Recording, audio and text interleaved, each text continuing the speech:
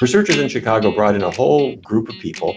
They tracked what they ate for breakfast, lunch, dinner, and then they tracked who stayed mentally clear as the years went by and who didn't. And certain patterns emerged. There are definitely foods that seem to accelerate dementia, and there are others that are protective. Welcome to the Exam Room Podcast, brought to you by the Physicians Committee. Hi, I am the weight loss champion, Chuck Carroll. Thank you so very much for raising your health IQ with us coast to coast in the U.S. and in more than 150 countries. Hi to everyone listening in Newton, Kansas, Sonoma, California, and Salzburg, Austria. We appreciate you helping to make the world a healthier place. This is episode 52 of season 5, number 351 overall. You know, research shows that as we get older, the odds of things slipping out of our mind goes way up. In fact, some estimates show that about 40% of adults over the age of 65 have some form of memory impairment. Now, some will progress all the way up to an official diagnosis of dementia or Alzheimer's disease. But for most of us, those frustrations begin and end with remembering somebody's face, but not their name, or searching for that right word, but you just can't pull it from your mind, or even forgetting where it is that you left your keys. So the question becomes then, can you get that memory back? Quite possibly. And a lot of that has to do with what it is that you are eating. Dr. Neal Barnard is here with us today. He is the author of Your Body in Balance, and he will be sharing the foods that you should be eating right now that can help to improve your memory. And of course, today we'll also be talking about the foods that you're going to want to remember not to eat, because they can make you even more forgetful. Plus, questions from the exam roomies who joined us for the Exam Room Live on YouTube and Facebook. You know, we do these live Q&As every Wednesday at noon Eastern, 9 a.m. Pacific. Would love for you to join us there. And some of the roomies had their minds absolutely blown when the topic of omega-3s came up. And what are the good plant-based sources of omega-3s? And one roomie even started doing backflips in the chat room when they realized that they were already growing one of the most potent sources of omega-3s in their garden right outside their back door. So that was a lot of fun. And if you feel like you are going to raise your health IQ by a point or two, we sure would appreciate it if you subscribe to the Exam Room Podcast by the Physicians Committee on Apple Podcast. And when you do, please also leave a 5-star rating and a nice review, because that really does help others raise their health IQ as well. But before we start today, a huge thank you to the Gregory J. Ryder Memorial Fund. Their support of the Exam Room Live and the Physicians Committee is helping to raise our health IQs and makes this episode possible. The Gregory J. Ryder Memorial Fund supports organizations just like ours that carry on Greg's love for animals by promoting plant-based health and working to end animal abuse while emphasizing programs that promote systemic change and also benefit people. You can visit the Gregory J. Ryder Memorial Fund online right now at GregoryRyderFund.org. That's Gregory Ryder, R-E-I-T-E-R, fund.org. It is time now to talk brain food and improving your memory by improving your diet. So what should you be eating? Let's find out with Dr. Barnard. Good to see you again. Good to see you, Chuck. Would you agree with that 40% estimate? I got that from a professor who released some research at UCLA, and 40% to me seems to be about right once you reach that certain age. Well, yes, and it's not the same percentage with each age. So mid-60s, a little bit lower, but once you get to mid-70s and especially mid-80s and beyond, it gets higher. So yeah, it's definitely something where we want to take action. And how closely connected is diet and cognitive impairment or cognitive function? Do they really go hand in hand? Very strongly connected. Now, I couldn't have made that statement back in, say, 1980, because we were sort of speculating if you're old or if you got bad genes, that's what's going to bring on the dementia. But we now know that foods play a huge role. And the reason we know that is studies like the Chicago Health and Aging Project, which got started back in the 90s. And researchers in Chicago brought in a whole group of people. They tracked what they ate for breakfast, lunch, dinner, and then they tracked who stayed mentally clear as the years went by and who didn't.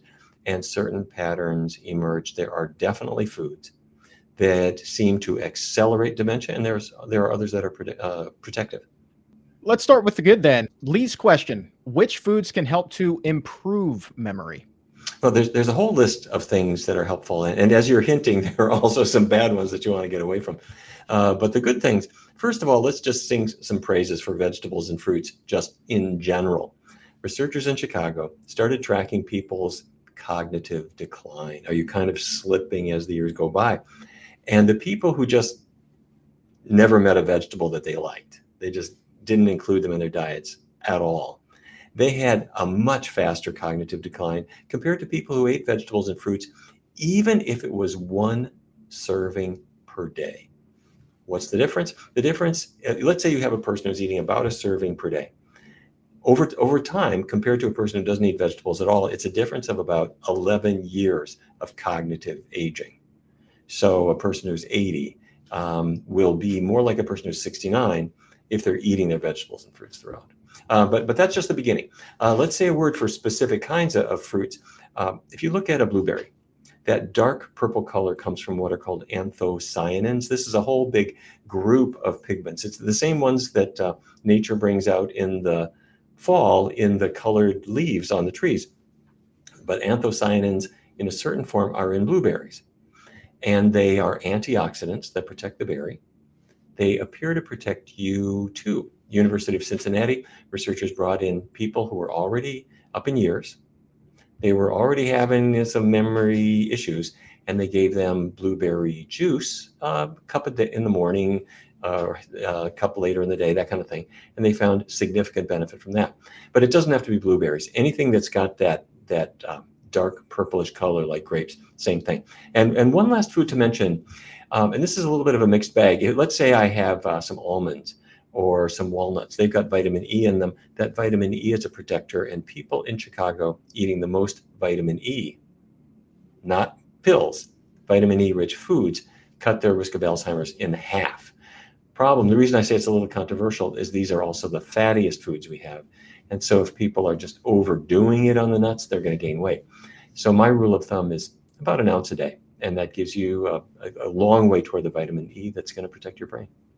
Well, let's talk about fatty acids. A lot of people are wondering about omega-3s.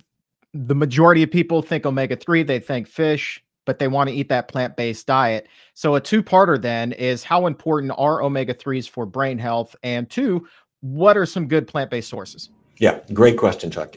You do need them, but you do not need fish at all. My favorite source of omega-3 is going to surprise you. It's green leafy vegetables. You send some broccoli to a laboratory and you think there isn't any fat in this, is there? They'll say, well, as a matter of fact, there are traces. Maybe 7 or 8% of the fats in green leafy vegetables come from, 7 or 8% of the calories come from fat. And a big percentage of that is good fat, specifically omega-3. And these are neglected in America's diet, but if you bring them back in, you're going to get the healthiest source of omega-3. And then some people want to go in a different route. They want to go supplements. You go to the store, they have the fish oil omega-3. Right next to it, they've got the vegan omega-3, which is made from algae, healthier than the fish oil part, certainly cleaner and obviously more ethical too. And it's got the EPA and the DHA, just like the fish, only it's a healthier source. All right, so we've kind of talked about the good. Now let's talk about the bad. And I'm just going to ask you, if somebody is going to the drive-thru for lunch every single day, then coming home, ordering pizza, what is their risk of having some sort of cognitive impairment, whether it be dementia, Alzheimer's, or even just mild cognitive impairment, compared to somebody who is eating a healthier plant-based diet? It's at least 2 or 3 times higher. And that's just because of the saturated fat part. This was one of the big headlines that came out of the Chicago Health and Aging Project. They looked at people who ate a lot of saturated fat. That's the solid fat that's in say, bacon grease, for example, or in dairy fat. And the people who tended to avoid that, they just weren't going toward the bacon, they weren't doing the cheese. Those people cut their risk of Alzheimer's by, half or to a third what it would otherwise have been. So if you want to avoid one thing, it's avoid things that are high in saturated fat. Number one, that's the dairy group. It's cheese, whole milk, whole yogurt, that kind of thing. And then number 2 is the meat group. And by the way, when I'm talking about the meat group, even fish, if you get salmon, yeah, it has omega-3, but it has a surprising amount of saturated fat too. It's this real mixed bag that you're better off without. And we have a few people wondering about those healthier plant-based sources of fat. You were talking about nuts earlier, and avocados have been raised a time or two now in the chat as well. Just for the newbies out there, how does their fat compare to the fat from a cheeseburger in terms of, total fat and saturated fat? Okay, the total fat in most plants, there's very little of any kind of fat, really. I'm talking about beans, vegetables, fruits, whole grains. But the exceptions are exactly what you mentioned. The nuts, the seeds, the avocado, and the guacamole, and so forth. Now, their saving grace is that it's a much healthier kind of fat, meaning much, much lower in the bad fat, in the saturated fat, much lower. Even so, if a person's trying to trim their waistline, you don't want it to be a big guac fest, because even though you're not getting so much saturated fat, you're still getting the calories, which are concentrated in any kind of fat.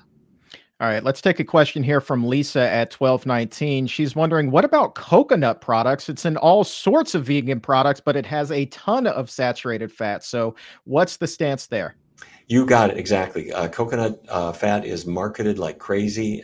Same with palm fat or palm oil. It's heavily, heavily marketed, but you are exactly right. It's very high in saturated fat. It says so right on the label, and it'll do probably 2 things. Number 1 is it will raise your cholesterol. People may think, oh no, it's natural. It doesn't. It will. Believe it. Saturated fat, even from coconuts, yes, it will raise your cholesterol. Same with palm oil. And it is very likely also linked to Alzheimer's, just like pork fat. So coconut fat, I wouldn't eat it. And if a product has it in it, don't buy it. Same with palm oil. They are, as I say, marketed. They're in products everywhere nowadays, but I would read the label and I would leave them out of your grocery cart. All right. And Mary on YouTube, this is great. She's like, wait. Are you really telling me that the kale in my garden right now has omega-3s in it? It does, and it's just waiting for you. It sure does. It's the specific omega-3 is called alpha-linolenic acid. It's the kale is really smart. It knows how to make it from the elements in the earth and the carbon dioxide it pulls out of the air, and it makes that omega-3 for you, and your body will take it from there. Let's take a question from Annie, who is wondering whether mild cognitive impairment is in fact reversible. Probably. Yes. For people who don't know what we're talking about, mild cognitive impairment, you're still you. This is not where the brain has been destroyed. You're still you. But what you're noticing is that names are dropping out, especially names and words. And that can happen to anybody. But if it's happening every day, if it's happening throughout the day, and it's really interfering with your life, that's mild cognitive impairment. And there have been a couple of studies. I mentioned anthocyanins earlier. That's the purple coloring in blueberries and in grapes. And researchers have found that when people up their intake of those pigments in particular, say a cup of ordinary Concord grape juice in the morning, another one in the evening, that they do show over about a 90-day period improvements in memory for people who have mild cognitive impairment. The other big area here has been in exercise, that researchers have looked at individuals who had their memory kind of sputtering, and they said, okay, in addition to a healthy diet, let's lace up your sneakers. And they found that that can help too, and the amount that has been shown to help is about a 40-minute brisk walk 3 times a week. So that's doable for most people. Start small, especially if you have joint issues or your heart's not quite up to it, get your doctor's green light. But if you can work your way up to a 40-minute brisk walk, a brisk walk is not a trudge. It's also not running so fast you can't speak. Just a good brisk walk, 40 minutes, 3 times a week. How concerned do you think somebody should be if they are even, as young as in their 30s up to their 50s, definitely below that 65-year threshold we were talking about earlier? And they kind of, at least once a week or so, have trouble finding the right word, remembering somebody's name when they've known that person for years. And this does happen, like about once a week. Like, what level of concern should they have at that point? I'm concerned you're working too hard. I'm gonna, you do not have mild cognitive impairment. That's not a once a week kind of thing. But what is happening, and you're putting your finger on it, is you are probably stressed out and you're probably not sleeping. And that's one of the things that young people have a problem with all the time. Either we've got work demands and family demands, or frankly, what we're doing is just too darn interesting. You're watching TV or you're reading a book or something like that. And so people aren't getting the sleep they need. And the brain is exquisitely sensitive to sleep deprivation. And this is really important.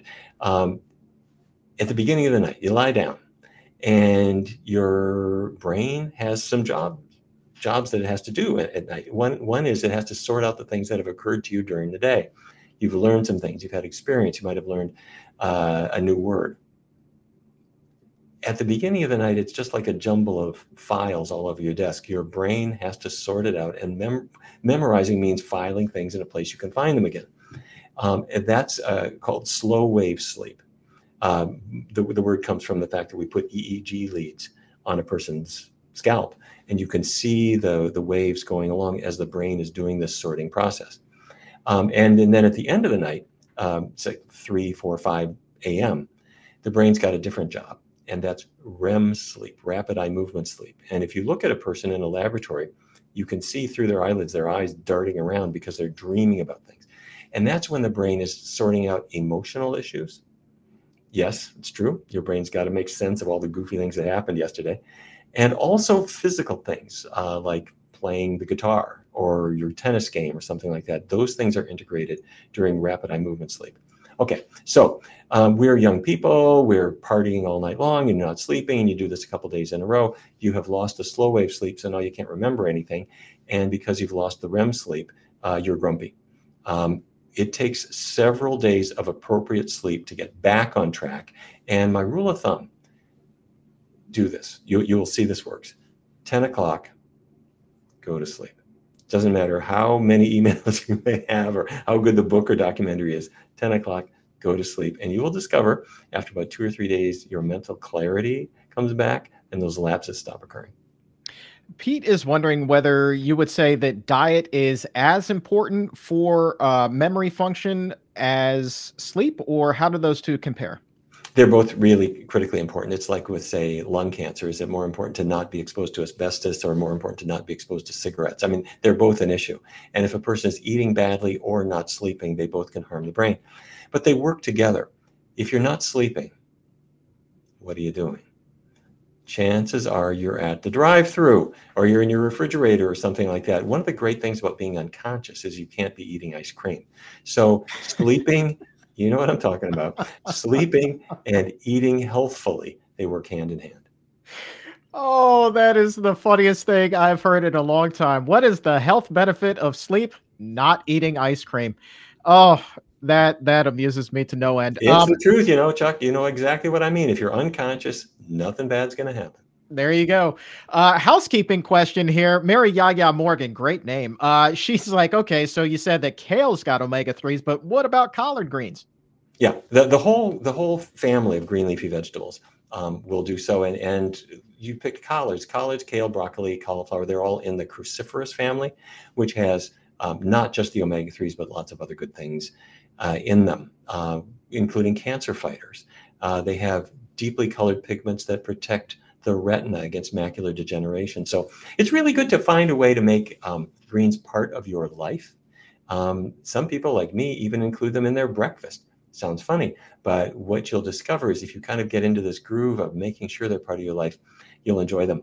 Quick tip, if greens just seem kind of bitter, don't want to have them, add some seasoned rice vinegar, balsamic vinegar, a little bit of Bragg's aminos. I don't know if you've seen these at the health food store right next to the soy sauce. Spray on some Bragg's, or even just open up a lemon and dribble it on there.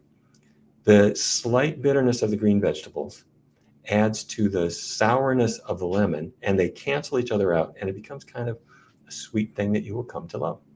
Look at that. Look at that. That is kitchen science right there. Yeah, okay. It works. It works. Trust me. You'll see. And if you don't have greens in your routine, you'll think, where are they? This is not a meal anymore. You want to have them. I'm going to try that. I'm putting that one to the test this week for sure. No doubt about it. So we're talking about keeping fat low and that being important for memory function, which brings oil into the equation. And Pete has a great question, sent this one from YouTube at 1222. He said, why is sunflower oil not good for us, but sunflower seeds are? Well, the seed has a little bit of oil, but it has a whole lot of other things in it too. It has some complex carbohydrates, it has some protein, and it's got a whole lot of fiber. So this is true with anything. You take, you can eat an olive or 2 olives or 3 or 4 or 5, but if you have olive oil, that was a whole lot of olives where they pressed out the oil and they threw away everything else, all the pulp, all the fiber, all the nutrients. And so you're better off with the whole package if you can include that in your routine.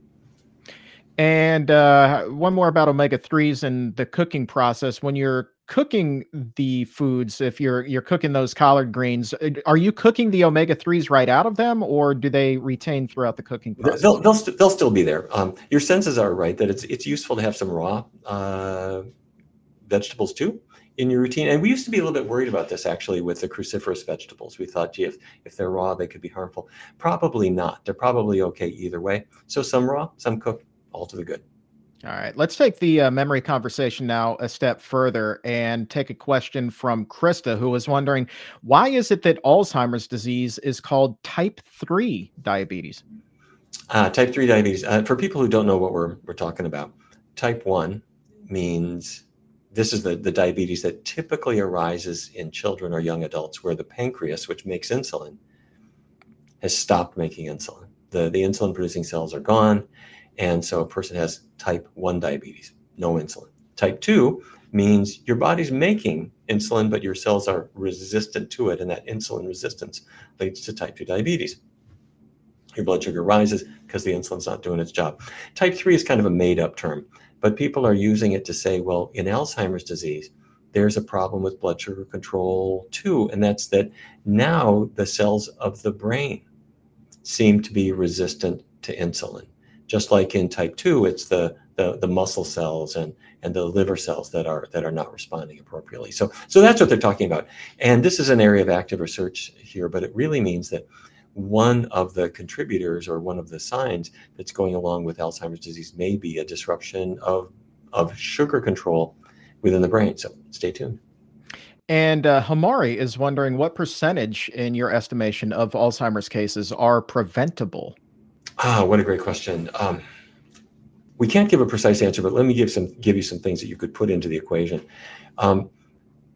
Way back when researchers realized that there are certain genes that can increase the risk of Alzheimer's, we got really bad news that the ApoE epsilon 4 gene, or ApoE epsilon 4 allele, to be more technical, if you got it from one parent, your risk of Alzheimer's was tripled. If you got it from mom and dad, your risk of developing Alzheimer's was about 10 times higher compared to other people, or maybe even 15. So that gave us kind of a death sentence. We thought, all right, there's nothing I can do. Researchers went further, though, and they started to notice that even with people who have genetic risk, lifestyle factors seem to make a difference. And the biggest lifestyle factor is food. Okay, so let's go back to Chicago, which I was mentioning earlier. They noticed that the people who were eating a really low saturated fat diet, that's the non-dairy, non-meat diet, or as close to it as you can get. I mentioned earlier that they were cutting their risk in half or less, maybe to about a third of what it would otherwise be, just from that one step alone. Let's say we also avoid trans fats. That's my next step. Trans fats are in snack foods, cupcakes, that kind of stuff. If you avoid that, that cuts about 80% of the risk out as well, compared to the people who eat a lot of them. And then we're going to add vitamin E, which I was mentioning earlier. That cuts the risk about 50%. And let's say I exercise. If I put all these things together, my guess is that our risk of developing Alzheimer's is cut to probably maybe about 80%, either prevented or greatly delayed. And I'm going to suggest that that may even be independent of genetic risk that a person has. Now, we need much more research to make sure that this gets put to the good test, but all of the epidemiologic studies would suggest probably something in that percentage range.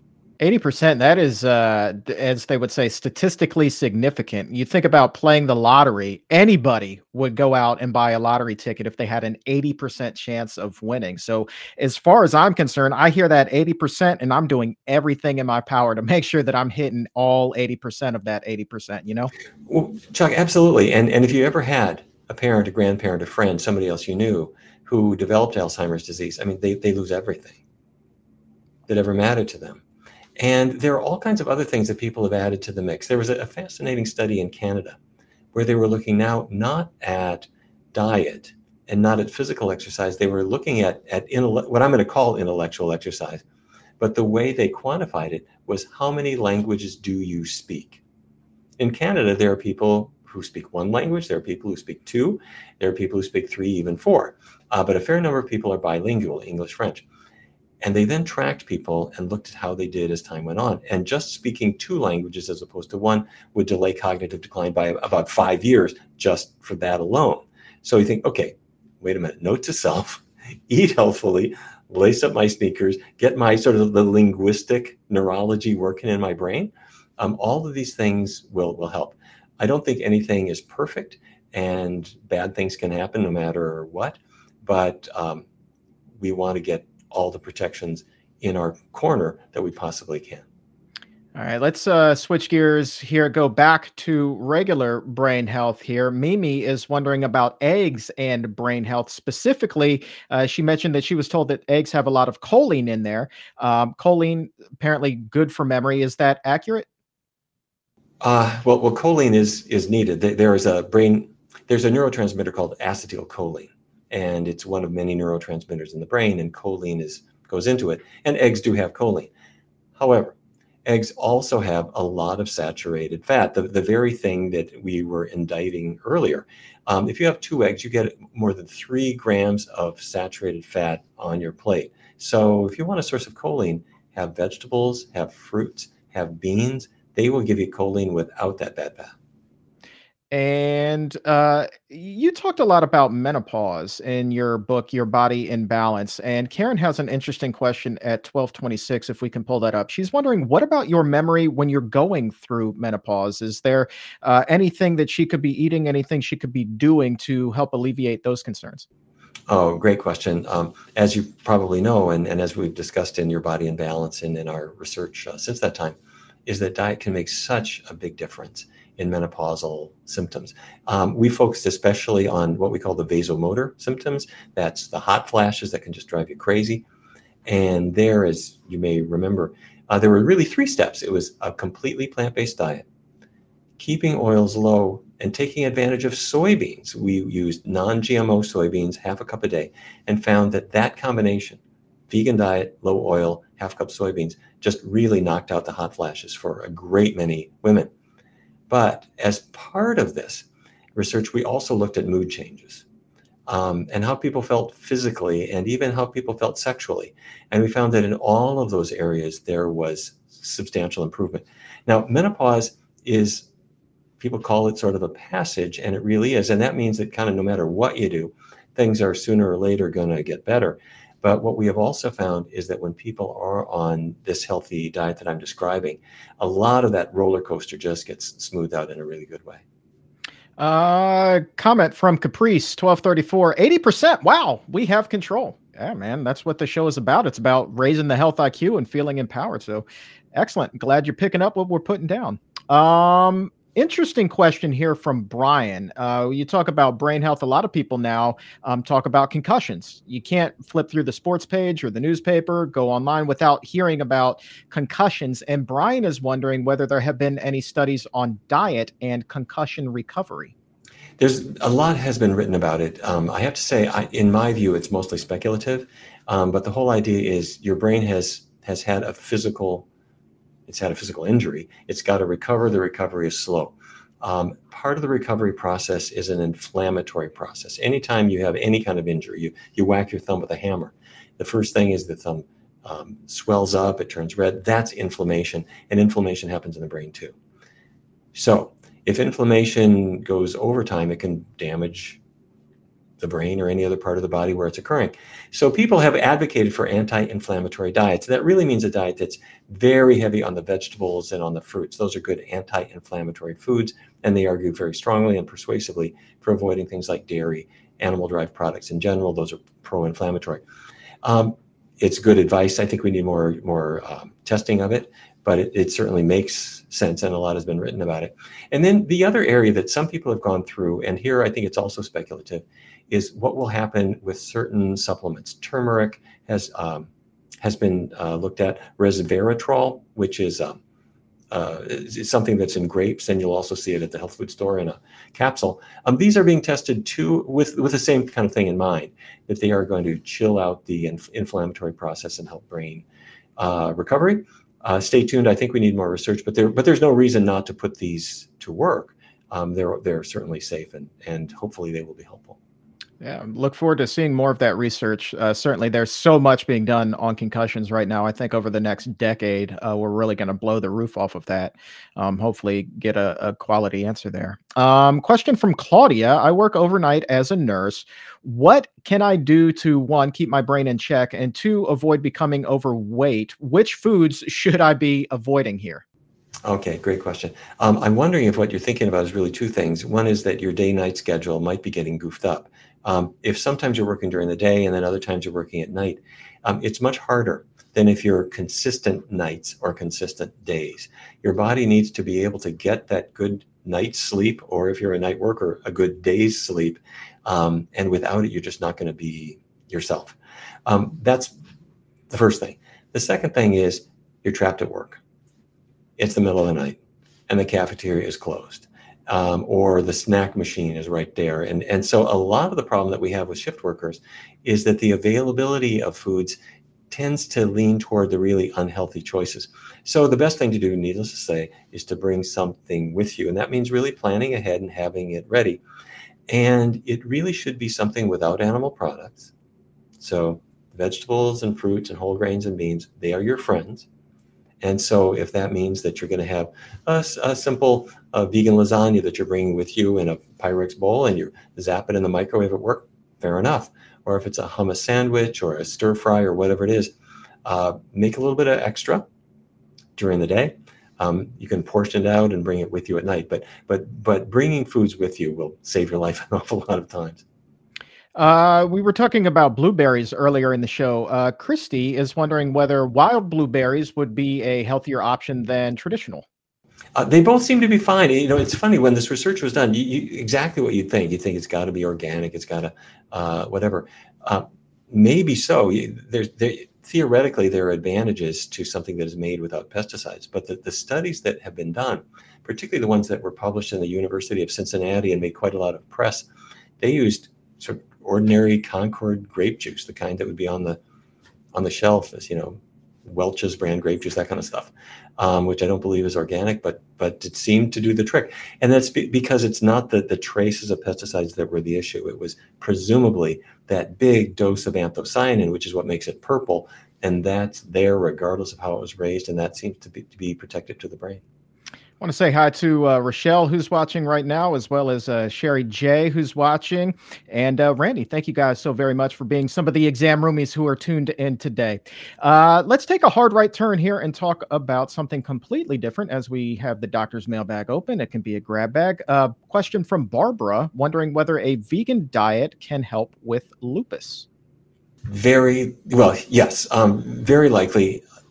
Lupus is an autoimmune condition, like many others, like rheumatoid arthritis or many thyroid diseases, and many other conditions as well. And a lot of people have discovered when they change their diet, their lupus improves. And what we believe is happening is that certain foods, the proteins in these foods, are mistaken by your body for an invader. Your body will recognize, say, a virus, and it makes antibodies to kill the virus. Well, let's say your body happens to come upon dairy protein from a cheese sandwich that you ate. The body says, what's that protein? Could that be a virus? It makes an antibody to try to knock it out. And those antibodies are still circulating in your blood. and then they can hit your various body parts and cause an inflammatory reaction there. And that's what we're seeing with lupus. So when people get away from dairy is probably the number one offender, but there are others too. When they get away from them, in many cases, they do better. This was Venus Williams' issue. It wasn't lupus, but it was Sjogren's syndrome, also autoimmune. And she changed her diet and she got her game back. Question from Sean. Can you eat a plant-based diet if you have diverticulitis?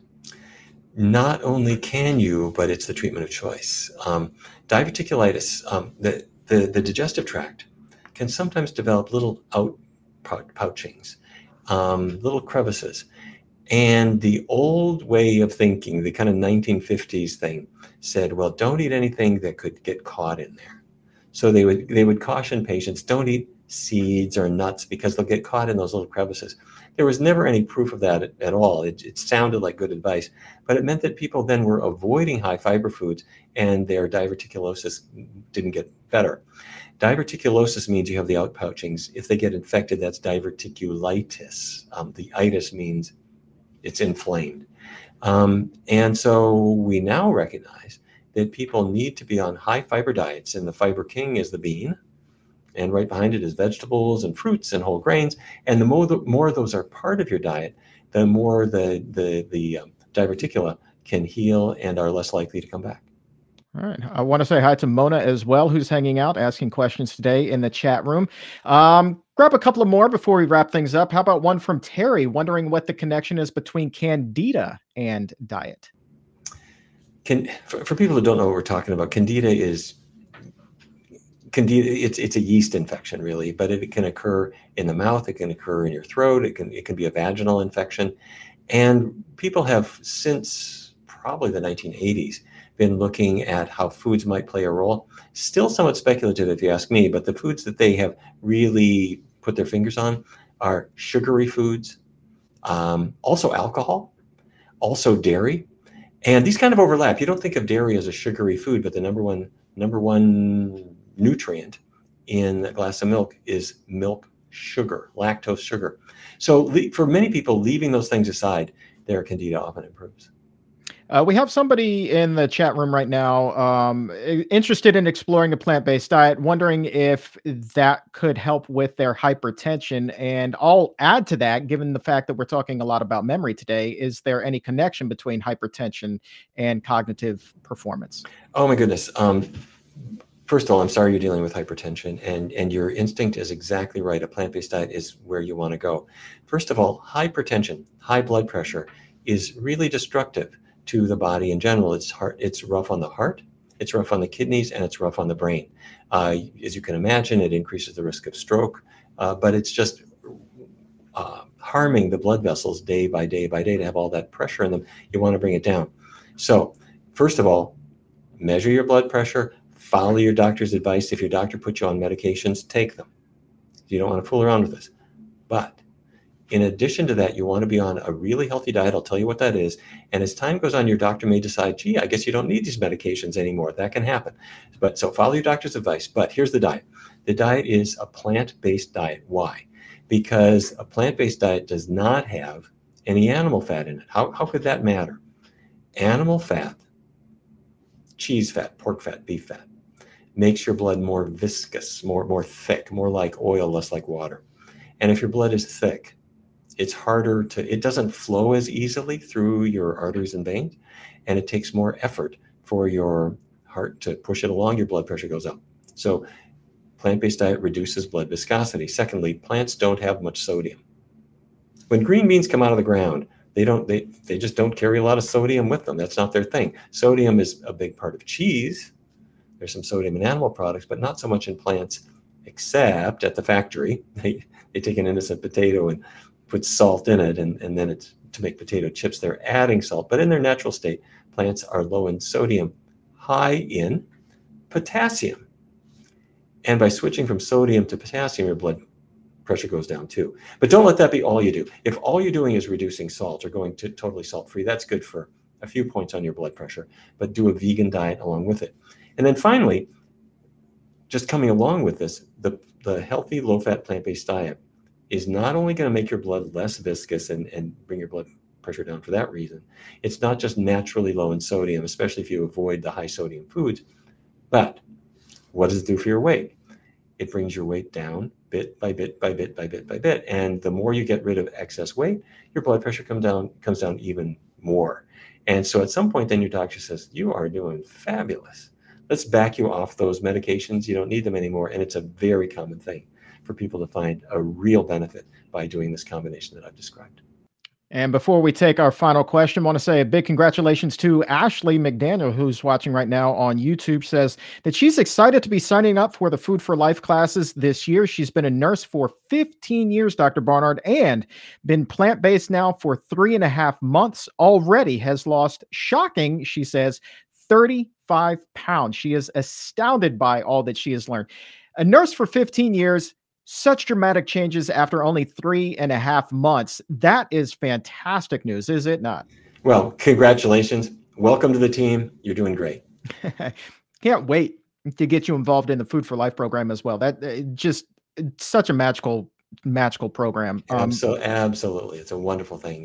You can reach a lot of people, inspire them, and sometimes save their lives. No question about it. The stories that come out of that program, they are shockingly astounding, amazing, just the greatest thing ever. And we'll talk more about that in a future episode. But the final question today comes to us from Instagram. We were just talking about yeast, and that brings bread into the equation. Plant-based by 30 on Instagram, wondering, is it okay to eat bread every day? And which bread is healthiest? Great question. Bread gets maligned because of sort of the low carb movement has imagined that it's fattening.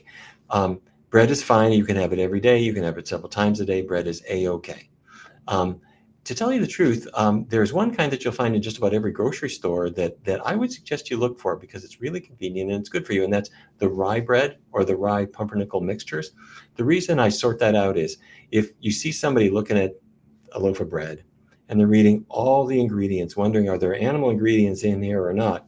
If it says rye, if it's rye bread or pumpernickel, it never has animal products in it at all. Pick it up, you'll discover it's low fat. It's got a mixture of protein and complex carbohydrate. It's about 80% healthy complex carbohydrate, about 20% protein. That's good.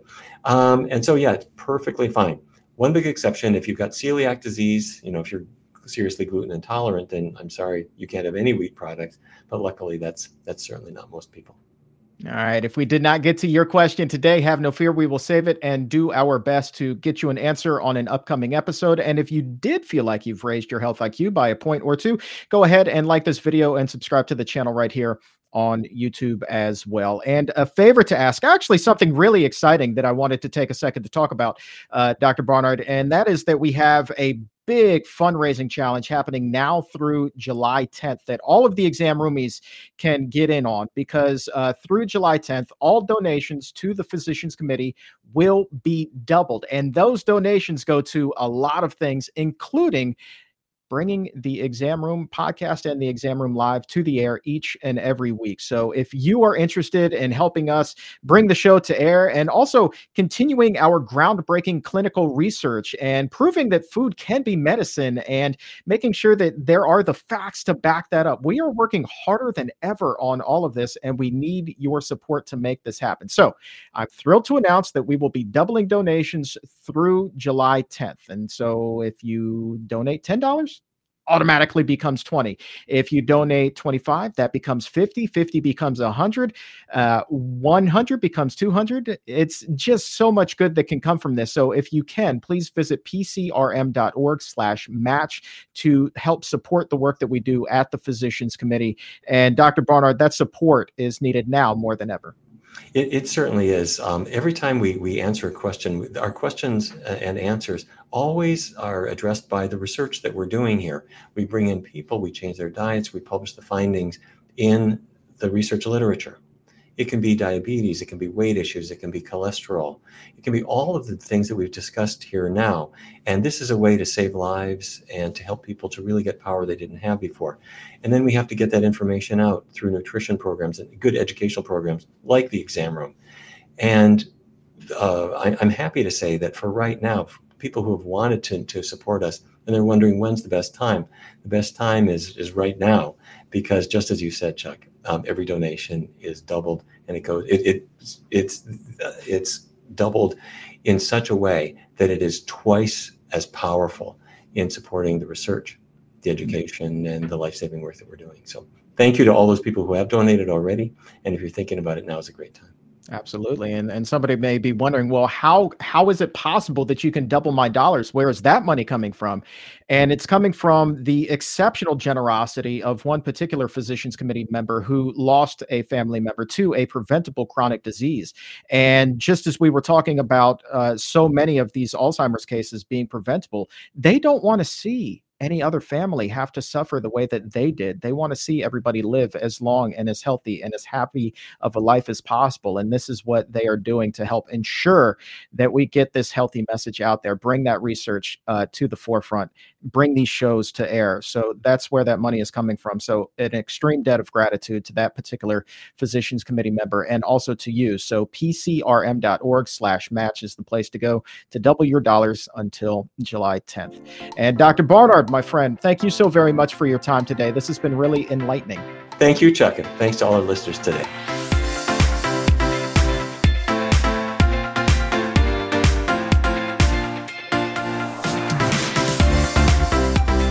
Of course, the conversation does not have to stop here. We have so much more brain-boosting materials for you to soak up right now on our website.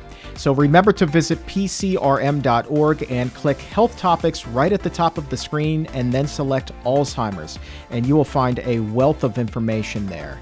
And I would like to share this quote from that page with you, just to kind of finish up what it is that we've been talking about today and give a little bit more hope. It says, quote, "A decline in brain health is not an inevitable part of aging, but how we eat and live can help us protect our memory and stay sharp into old age."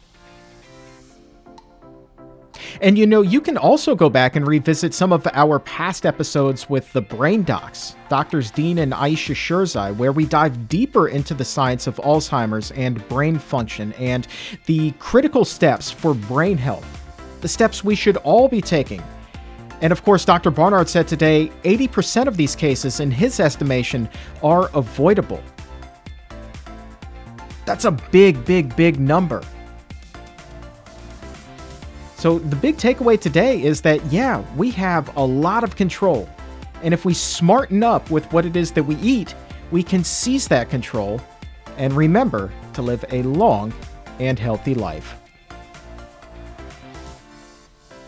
One of the other parts of our conversation today was diabetes. That came up when we were talking about people considering Alzheimer's disease to be type 3 diabetes. But there is some new research about type 2 diabetes that's making headlines. So let's get you clued in right now as we head over to the Exam Room News Desk. Vegetables are proving to be a powerful tool in the fight against diabetes. A 10-year study of nearly 1,500 adults finds that eating 4 servings of vegetables per day can lower your risk of developing type 2 diabetes by 42%. Researchers say they found that to hold true regardless of whatever else a person was eating in their diet. Allium vegetables appear to offer the biggest benefit for women, while red, orange, and yellow vegetables, as well as legumes, seem to have the greatest impact for men. Women who loaded up on 4 servings of veggies each day saw an even more substantial reduction in diabetes risk. But researchers also say just 33% of participants were eating those 4 servings. So definitely some work to be done to get people to eat their greens. Or in this case, their reds and their oranges and their yellows too. But if you were wondering, though, what an allium vegetable is, they were talking about that in the study. Well, allium vegetables are the family that includes things like onions and garlic and leeks and scallions. And by the way, a 2002 study showed that eating ample amounts of allium vegetables can reduce the risk of prostate cancer among men. So that's pretty promising there as well. And one more time, a huge thank you to the Gregory J. Ryder Memorial Fund. Their support of the Exam Room Live and the Physicians Committee is helping to raise our health IQs and makes this episode possible. The Gregory J. Ryder Memorial Fund supports organizations just like ours that carry on Greg's love for animals by promoting plant-based health and working to end animal abuse while emphasizing programs that promote systemic change and also benefit people. You can visit them online right now at GregoryRyderFund.org. That's Gregory Ryder, R-E-I-T-E-R, fund.org. And I would also like to take a moment to send condolences to Allison Mahoney, who runs the Greg Fund. She sadly right now is mourning the loss of her adoptive horse, Henry. She and Greg adopted him together in June of 2014, quite literally rescued him from starvation. And she wrote eloquently about Henry in her most recent newsletter that she sent out. And she said, quote, "Greg was convinced that although we had little horse experience at the time, no learning curve was too steep when this horse needed us. After Greg's death, Henry's story was among my major inspirations to create the Greg Fund and work to end cruelty toward equines." She believes that Henry died after suffering from chronic liver disease that was likely caused by the drugging that came about from his 5 years as a racehorse. And she hopes to get the word out through the Greg Fund that this cruelty has to stop. So, Allison, we are sending you all of our best. And for today, that is going to wrap things up. I would like to say thank you one more time to Dr. Neal Barnard for being here, raising our health IQs, and helping to improve our memory. And for everyone here at the Physicians Committee, I am the weight loss champion, Chuck Carroll. Thank you so very much for listening. And remember, as always, keep it plant-based.